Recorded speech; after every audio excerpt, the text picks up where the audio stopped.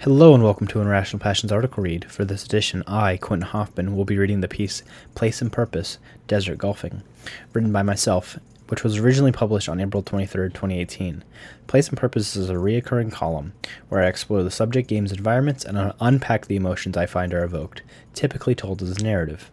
After the read, I will be joined by Irrational Passions social editor George Cruz for a discussion.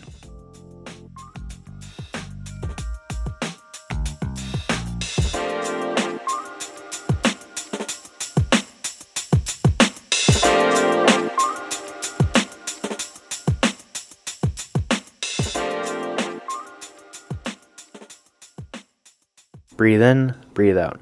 This is something which you say to yourself over and over again. You have taken too many swings and shanked the sand numerous times by being frustrated, telling yourself to breathe deeply, giving you the time to actually realize what to do properly. Closing your eyes to put your hands on the driver, right hand above the left, raising the driver above your head and over your shoulders. In one swift movement, you hit the ball 100 feet. You're able to see the distance it travels, witnessing a beautiful arc. After you witness its landing, you look around you. For what seems like the first time in forever, you are the only person around for miles. All by yourself, you are able to fully take in what is around you, allowing for you to focus on the simple task at hand. Desert golfing is a relatively simple game, and it has you performing the same task over and over again. This repetition serves a purpose, to refine your golfing skills. While this is a strange task, doing something over and over again can affect you in two ways. It could slowly make you lose your mind, or it can make you get better at one thing. In this instance, it's the former. While the objective is very menial, it slowly becomes more thought-inducing. Quote, what is the right angle? How much power should I apply to this shot? End quote. The mentality in the beginning is something completely different than the one in the end. This gradual shift is unexpected, and slowly shows you the sheer amount of thought running through your mind. While you find yourself performing the same basic task over and over again, you begin to see something happening to the land in front of you. It slowly begins to shift, as if the sands of the desert were changing as you progress through it. The winds naturally change the landscape of the desert, and the dunes rise and lower.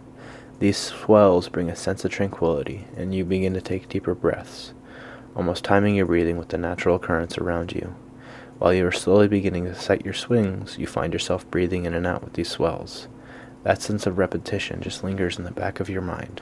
The shifting landscape begins to conjure images of the Lompool Desert, being home to these beautiful orange sand dunes. And recently, they have been changing due to local wind patterns. Venturing more and more into the desert, you slowly realize how desolate it is. There is nothing surrounding you for miles. The horizon looks like it goes on forever. Looking at the horizon, you begin to slowly notice the curvature of the earth.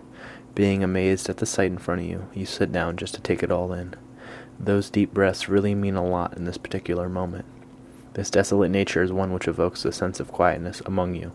The landscape slowly begins to be something which provides companionship. It comes from a strange place. This environment which seems devoid of life brings you to life. It is something which begins to conjure many philosophical questions, mainly outlining how emptiness can bring joy to people. This contradiction is strange, but it gives you life in a strange place. The phrase opposites attract seem applicable here, even as you are sending golf balls into the desert, as if it were giving you something which you have longed for. Each hit goes off into the sunset, but after each hit you find yourself changing the way you swing, and this emptiness brings a sense of challenge. By doing this act over and over again, you have seen the exact same results.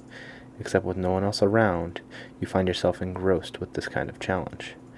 The emptiness makes every hit sound louder than it actually is, and lets you see exactly where it goes. This is something which would be near impossible if you were hitting balls on a range or even on top of a roof. Keeping a track of the exactness of your action only comes from how lonely you are. You don't think about it in the moment, but the desert provides something in which you have been longing for: silence. Living in an urban area and being connected to everyone and everything takes a lot out of you. However, by returning to basics and finding solitude out in this desolation provides something completely different. These connections are something which people yearn for, and they look to expand their mind. Instead of looking for answers in man-made products, why not look to nature? The desolation in front of you provides such a stark contrast from what you're used to. The state of desolation can do a lot of different things to a lot of different people. In some cases, It can make people crazy, but in this instance, by doing something over and over again, you find yourself full of joy. It is something which puts a smile on your face and makes you enjoy the act and execution of the art of the swing, slowly making your trek through the desert and following your heart has led you to this moment. You see something different for the first time. Shore break is visible. This couldn't be possible. The desert is next to the ocean, but you are hundreds of miles inland. Slowly walking down to the beach, you put down your ball and driver. Your actions have led you to this moment, filling you with a surreal feeling. Tears run down your face because you don't want it to end. The desert gave you something different, which was unexpected. Desolation became an unlikely friend, and it slowly begins to fade out of your life. The journey comes to an end, but the thing which will stick with you is the skills gained. Knowing that these repetitious actions can have strange innate power over you, getting better with each passing minute, and how silence is something to be treasured instead of pushed away.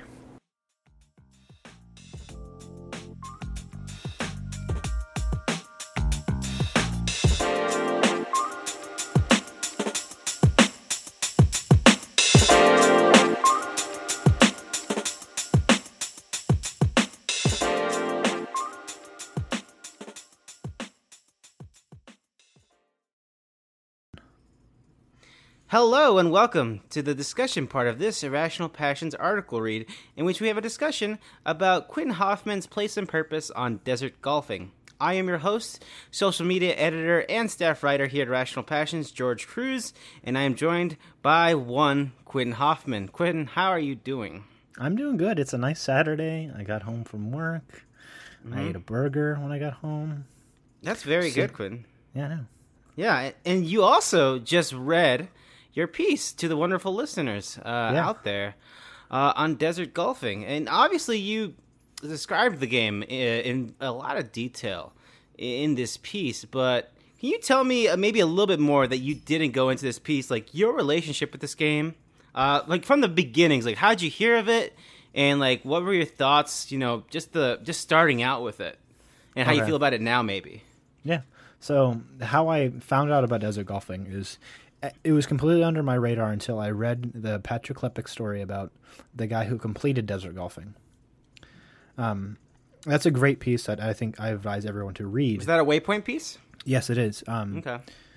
I saw that and I'm like, oh, this game sounds interesting. Then I realized it's a mobile game. And the only mobile game I play is Threes. So I was like, you know what? I'll add another one to my collection. It's a fine game. Threes is a good game, yeah. Then I started playing desert golfing, and I'm like, I really like this. I like the calm, serene nature of it. I just like, and the score on top, which I think is kind of weird to me at certain moments, but I don't care about the score that much. I just like trying to know the levels and just like feel it out. So, we talked about that introduction, but like, was it almost immediate? Because you really talk about how this game can at times be a little bit maybe emotionally stirring, or it's so simple that you can inject a lot of your own maybe imagination or thoughts into it. Yeah. And you go in and you talk about a little bit about that in the piece, obviously. But yeah, like after that introduction, was there a point like, what were those thoughts like? Wait, there's something more to this game, and what were those? What were those thoughts? The thoughts that ran through my mind were like enjoying it, and like enjoying like hitting the ball, and enjoying like watching it travel, and like enjoying the simple execution. Mm-hmm. And then just like I said, the calm and serene nature of the environment really adds something, because you're all by yourself. There's literally, like I said in the piece, there's no one around you for hundreds of miles. So it's your senses are kind of heightened, because you're focusing on you and no one else is watching you. So you can see yourself perform better, and you can understand what it is you're actually doing more. Mm-hmm.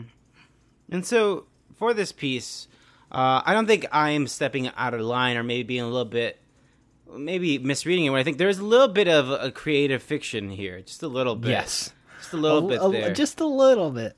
Right. And so, can you tell me how you came to this story? I assume you came to it from those feelings that you had from the game, and then built upon them to, tell something. Yeah. So, for the listener, and if they don't know, Desert Golfing has, I think, over 16,000 holes. So, in order for me to complete this game, it would be very long. So, I still have not beaten it. Big shocker there. But I kind of took inspiration from the mix of, like, the Patrick Klepek story and, like, my own feelings of this man who just played this game, like, day in, like, just at night, and just did maybe, like, 5 or 10 holes until he completed it, and he didn't feel complete, like, the journey for him didn't feel complete, so I kind of, like, built on that. And it was kind of, like, my projection of what would happen if I actually beat the game. Mm-hmm. Gotcha. And for this for a lot of the place and purpose pieces, there is sort of a little bit of creative storytelling there. Yeah. And how do you, as a writer, how do you approach that? Or, well, to be more specific, I guess, how do you start to think? Like, how do you nail down what thoughts and emotions, or feelings, or visuals you want your reader to, pop into their head? Okay. Like, for the visual part it's when I wrote the Celeste piece, for example. I was talking in that piece, I explicitly talk about, like, not posters, but billboards in the background and stuff you notice. And that's the kind of thing that I try to focus on for visualize, is stuff that happens in the background. That's just background art that no one really notices and just, like, says, "Oh, that's pretty." I try to, like, build the story of what's going on in that background and how it's affecting the foreground. The emotion wise is I try to combine that with what the game is provoking and what it's trying to hint at and what it makes me feel exactly. So it's a combination of like just thinking a little bit about what's going on and just not doing context clues, but just having a little, like you said, that creative freedom where I can see things and kind of just like build on them fully. And Quinn, I must ask, like, before Place and Purpose, did you dabble a lot in sort of creative writing and short stories? No. Okay, gotcha. I actually, fun fact, I don't like writing fiction that much, but there's something about, for me, Place and Purpose that I really enjoy.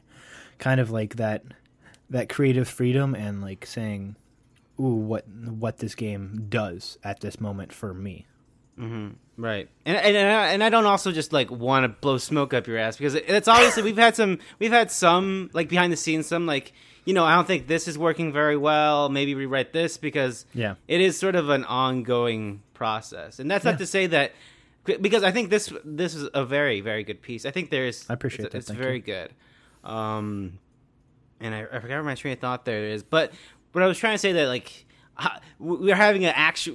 I'm not just telling you, oh, you did a great job, Quinn, you nailed it out of the park, but also like want to sort of pick your brain and also let the reader know that, hey, I don't think Quentin thinks he's perfect.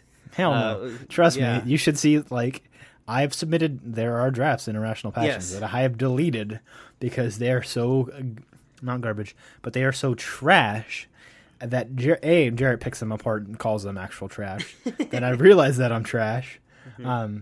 But, like, for example, that City of Brass review, I'm still not happy with that final product because it was so arduous and it just took so goddamn fucking long. But hey, as the editor for that, I can tell you there were that was a long, hard day's night. I tell you what. Anyways, though, but we're talking about writing. And the thing with, I think, creative writing or even critique, I think I see this all the time, and sometimes in the writing that comes across, that we do at Irrational Passions, is you have to sort of hold back a little bit and be very specific with what words you want to use and what feelings you want to evoke with the reader, to make sure that is actually your intent and not like you just stumbled upon this because it sounded right.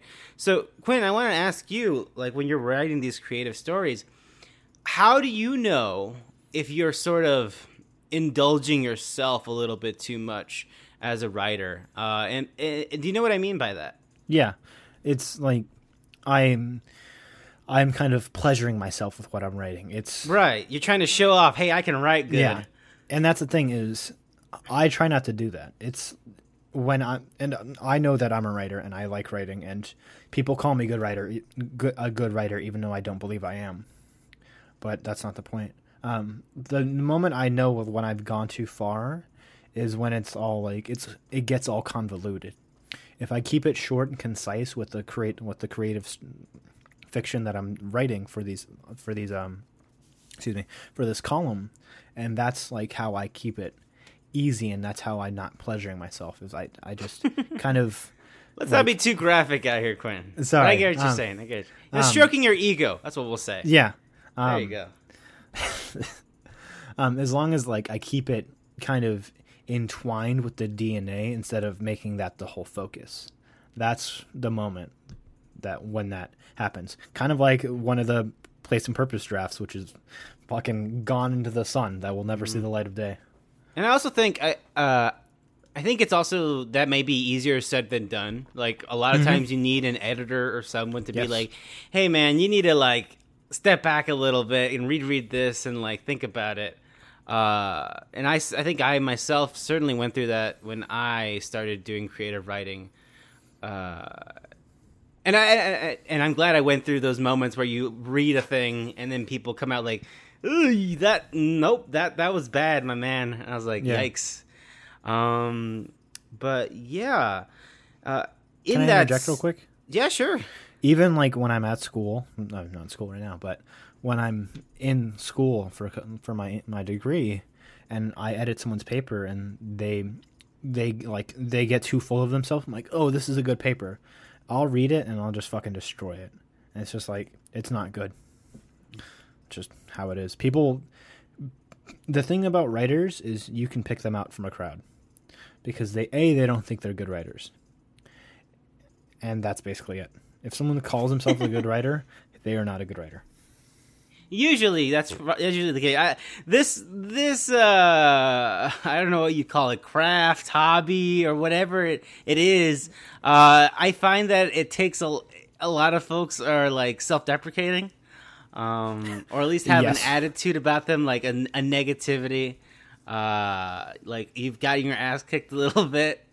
But yeah, totally, I get that. I think one of my teachers, I think he was probably the most helpful in maybe decide that I wanted to be a writer. So a lot of times you get writers who write very emotional things, a lot of personal things. Sometimes like you get stories about like suicidal thoughts. This is a very specific. Someone wrote a very, very dark thing. And my professor said the hardest thing about being a teacher in a creative writing class or curriculum is that it's hard to tell the person who's writing that I want to kill myself. Yeah. That you're writing about wanting to kill yourself should be better, dude. What are you doing? Mm-hmm. Or because you know what I'm saying? Because you want to let the reader know those feelings, but you don't want to be so overindulgent and just off the rails completely. I think some of my early writing in Irrational Passions, I think I went a little too far and revealed a little bit too much of myself. But whatever. I'm the only one who thinks that. No one else told me that. But I keep that in the back of my mind. Yeah, and that's the thing is, as a writer, going back to the pieces, I had to measure myself on what I had to talk about emotionally, because I love Desert Golfing. I know it's an old game, and I know that I got into it just recently, but it's maybe one of my favorite games that I've played this year. Just because there's not a lot of gaming experiences where it's just quiet, serene experiences. And just hearing the ball go and roll, and just nothing else is kind of what does it for me. It's just the sense of tranquility. Because games nowadays, I don't know if you know this, George, big budget, yeah, dudes, etc. It's all that bullshit. And it's something which slows you down and makes you think is something which I really enjoy. Yeah, I can see that. But I also think I don't want to I guess single out some games as just being lesser. But I understand what you're saying. Yes, because you could totally when so many cooks are like working on a thing, sometimes it can feel less personal and less direct. I think when you have smaller games made by smaller teams, it feels like a more direct work. Like it feels like almost personal. Like I made this thing for you, but when it's like a big, massive thing, it's hard to feel that same way. Yeah.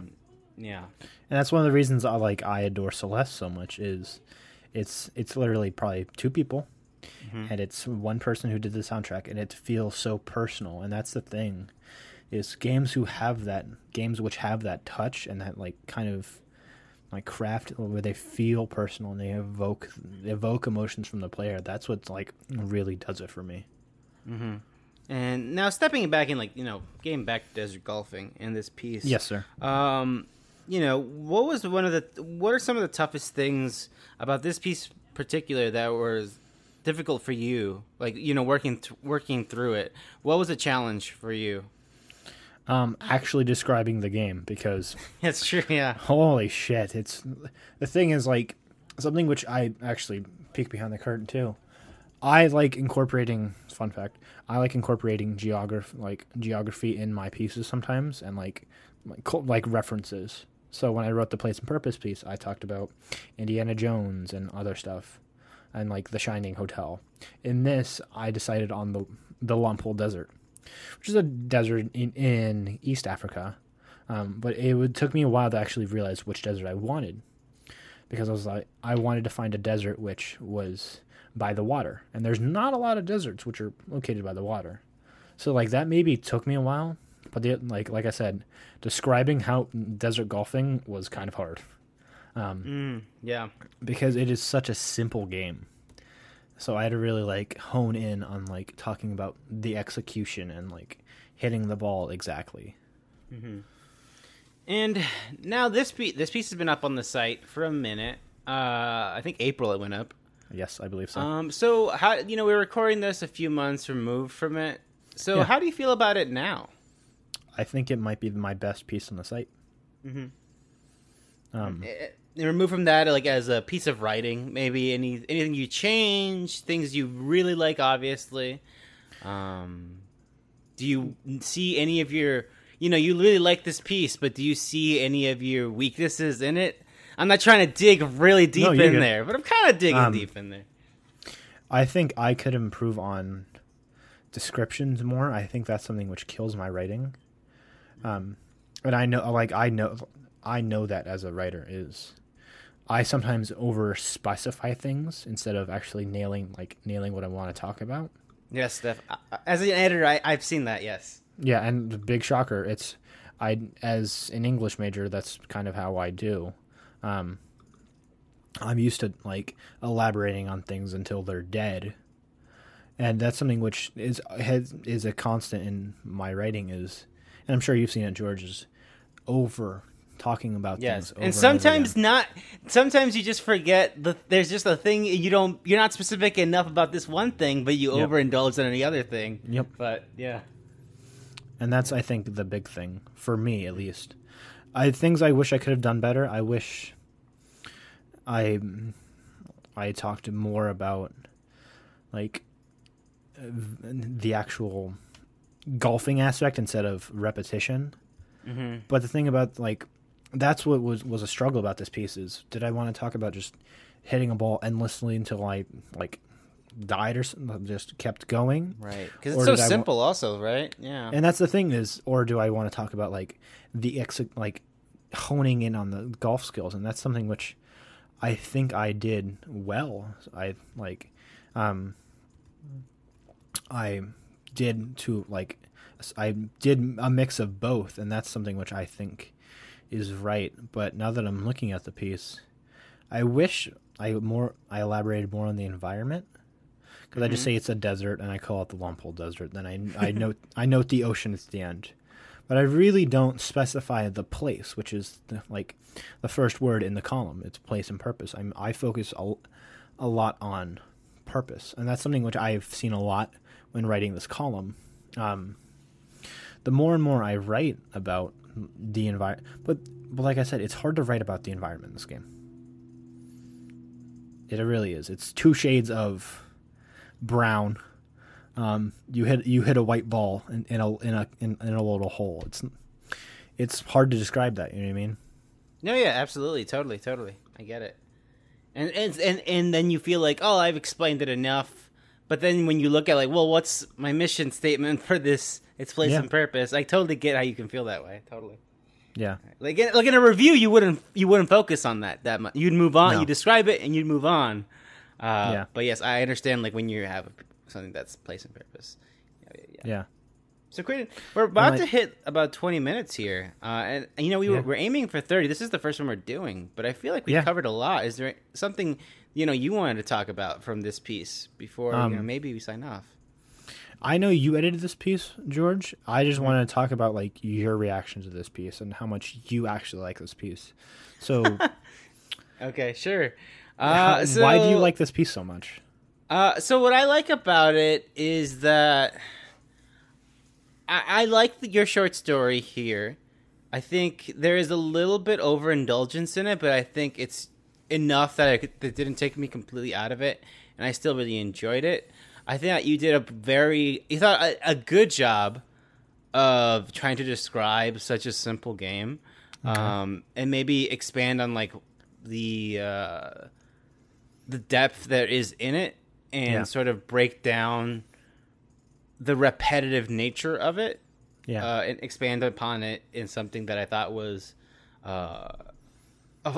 worth reading and it was insightful, I guess is what I actually want to mean there. I like the choice of game you decided to cover here, just in general. I thought that was a great choice of a game to cover, and I was really glad. It's a very obscure game. Yeah, it's an obscure game, and it's a very interesting game, and I'm glad we got coverage on it on the site. So I was really excited about that as well. I think reading over it now, and I don't want to go into this now because we're sort of reviewing the piece, but not really want to talk about more. Maybe the process of it and reflect on it. But I do see, as someone who edited that City of Brass review, which you struggled with, I could see ways you messed up there that there's some like ways we could make it better here. Yeah. That you did that in that piece, and I see it in here. I didn't see it the first time through, but now I see it clear as day. But I don't think that brings it down. I still think it's very solid. But yeah, that's how I feel about it. Yeah. Like I said, I believe this is my best piece on the site, and I hope to keep writing place and purpose in this same kind of style, where it's quiet storytelling, and it's just talking about the actions instead of what's actually going on. Mm-hmm. Well, with that, I think that concludes our first article read here on Irrational Passions. A bit of an older one, but I think we set out what we wanted to do. Expand upon the content, get into your head a little bit, maybe a peek behind the curtain about what goes into our minds when we write stuff down on paper, and then how we feel about them once they're out in the wild. Yeah. Hopefully we do this with more timely articles, or like a review or two, like something that's just out there and you can accompany it. For sure. But for this one pilot, should I just outro the good folks out there, Quentin? Go for it, George. Yeah, okay, cool. So, thank you so much for listening to this first Irrational Passions article read here. This was Place and Purpose on Desert Golfing, which of course you can find on Irrational Passions. If for some reason you wanted to read it along and you just found this audio, but you already would have heard it, but whatever. This is of course written by Quentin Hoffman. Quentin, where can the good folks find you on Twitter? They can find me at quantum_arbiter for all my No Man's Sky pictures. Mm-hmm. Which are not taken yet, so you're promising. This is like a pre-order. You're like pre-promising people this. Well, I've actually posted a lot of photos of No Man's Sky on Twitter. Did you? Oh, I thought we hadn't started playing it yet. Oh, you did. You told me you started playing it. Yeah. I might need to steal some of those for the Instagram. We'll talk about this later. Go for it. And you can find me at jcruzalvarez26 and Irrational Passions at IrrationalPod on Twitter, irrationalpassions.com, of course, you already know, and at IrrationalPod on Instagram. Let us know if you listen to this and are so kind to give us any feedback. Let us know what you think. If you would like to see more of these, ways we could make this better or more entertaining, this is I feel like we're very open. I realized that this is going to be a place where we're going to be very open to, hey, I put the thing out. Let's talk about the thing and how I know that one thing could have been better, but it's out there and I'm still happy about it, But yeah, so any feedback would be great. So I guess until that next time, for Quinn, for Rational Passions, we will see you on the next Rational Passions article read.